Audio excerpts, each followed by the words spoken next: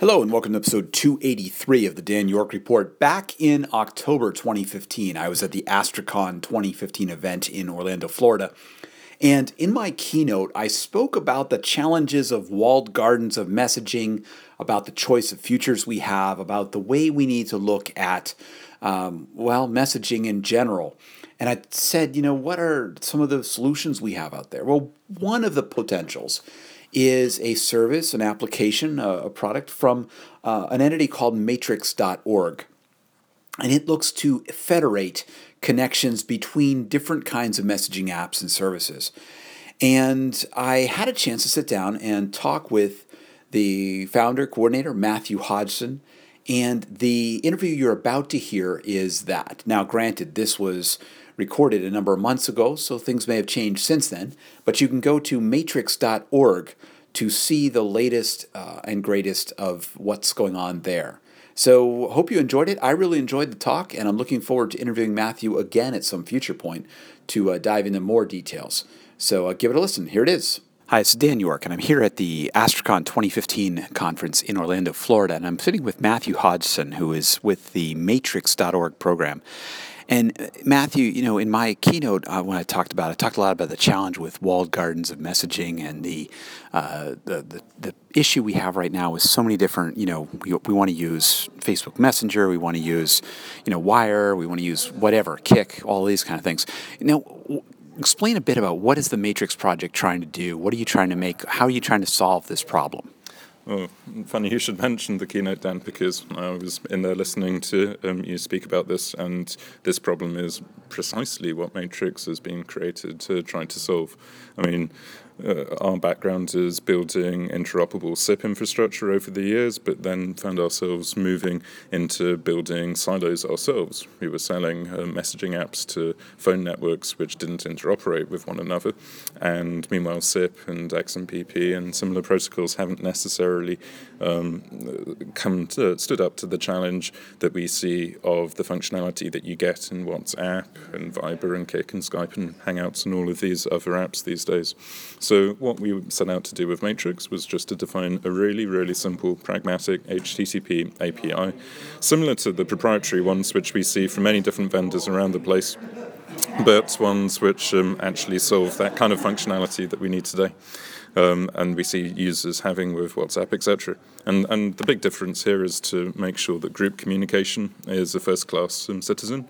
That by group communication, you mean like persistent group chats or pieces like that, right? Yeah, precisely. If you look at how people communicate a lot nowadays, it's on WhatsApp, it's with a group of people. It's no longer the old one-to-one phone call style thing. It's asynchronous. It's group, it's persistent conversation history, it's synchronized over lots of different devices, it's aware of push notifications, it's all of these kind of standard building blocks, and Matrix is just a very simple protocol, an open standard put out there to try to fix that use case. Yeah, I mean, I think in the enterprise space, right, you're seeing a lot of people using Slack to do this kind of thing. Same kind of idea. It's a very persistent, very rich client, easy integration of voice and video and other pieces like that. And it's a very nice user experience. Mm-hmm. So I guess that's one of the questions I have is how do you see the user experience is such a critical piece of adoption to this? What are you doing with that? Because we've seen, protocol backends, obviously. Mm-hmm. But how do you do that part? Yeah, the user experience is obviously the real challenge on this, and if you look at how some of the attempts to do this in the past have failed, it's often been that folks focused a lot more on the technology and the specs than actually the user experience. And you look at where Slack is succeeding, it's a really, really nice UI.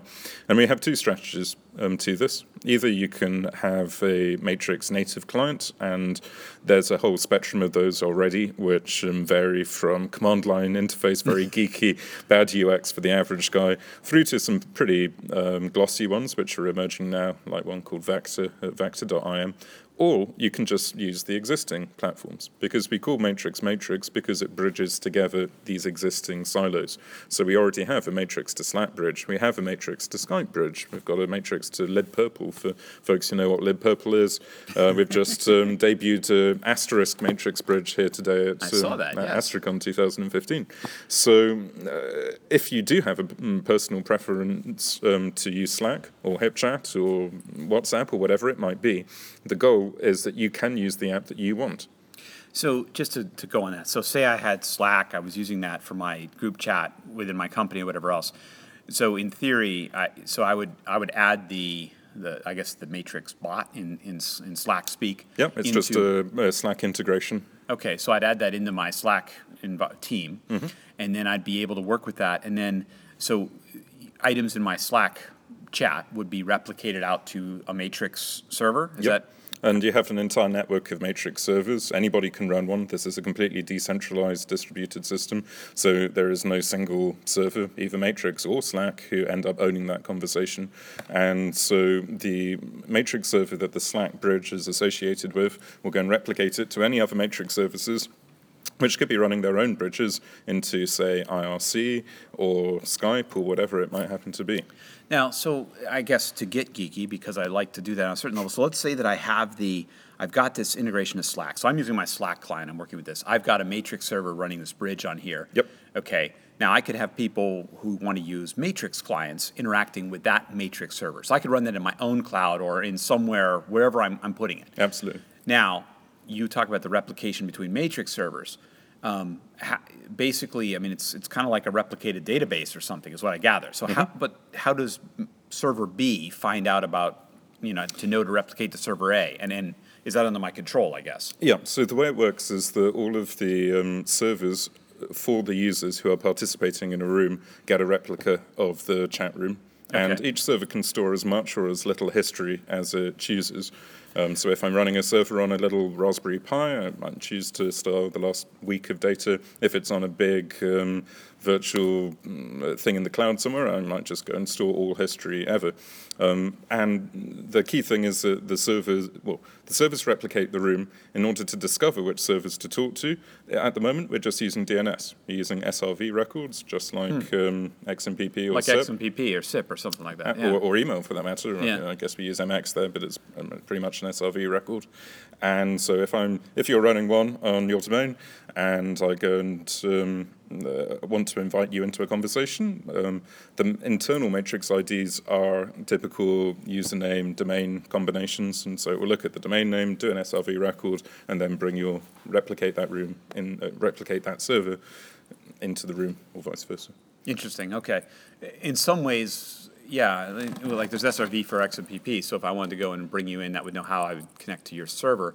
But in this case, you're actually replicating the entire chat room.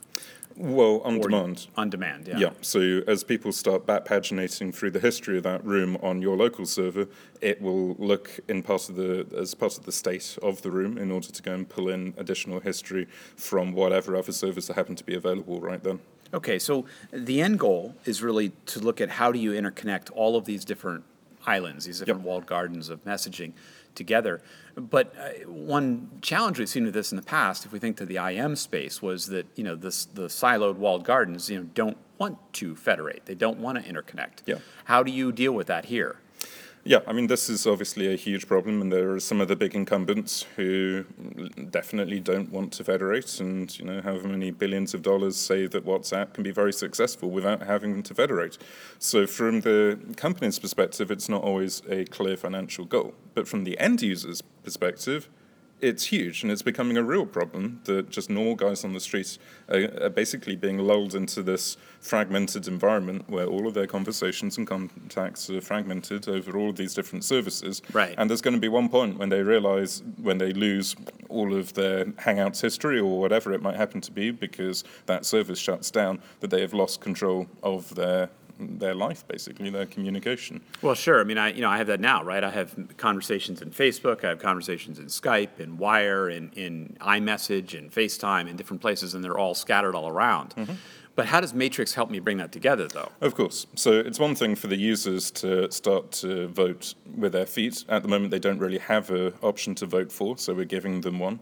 But then again, a lot of the smaller players, all of the kind of up-and-coming, emerging, say, WebRTC-enabled services providing communication capabilities, are also suffering from the incumbents. And if they actually interoperated together, then there is actually a financial reason to go and improve the reach of their products and help onboard people into their networks from a wider Matrix ecosystem. So if you imagine this long tail of providers who do go and actually cooperate together, then it perhaps becomes more compelling. So you get into the kind of anybody but Facebook and WhatsApp kind of world as far as bringing those people together in some, just naming, Yep. the two of the largest providers that have the largest walled gardens, and on a certain level have, no incentive whatsoever to interoperate with anybody else. Absolutely. So you end up in a world like we had with Microsoft and Exchange when they were religiously backing X400, and meanwhile the rest of the world was going after SMTP, and even Microsoft eventually added SMTP support to Exchange. So part of that end game in your mind is get everybody else to federate, get everybody else to work in some kind of way. Now, and then eventually, at some point, it becomes that the big players start to say, well, okay, enough people on Facebook want to be able to communicate with other people who are already communicating with each other. This is very much like back in, like you said, back in the messaging, right? Yep. AOL, CompuServe, Prodigy, we all had the separate walled gardens of messaging. SMTP brought us all together for that level of messaging. Mm-hmm. Really what you're saying is how do we get to that spot for the group communication, for the short message communication, the messaging. And it's fascinating to go back over that history and look at the process that Vint Cerf and those guys were going through in order to bring at least 25 different major islands of email together into eventually the NSFnet and then the ARPANET SMTP backbone. So it took ages. It was like 12 years of constant campaigning. So I guess one question, though, is how do you deal with identity, in terms of we know this whole issue of, how do I know, you're Matthew Hodgson? How do I find you? If I want to communicate with you, how do I do that?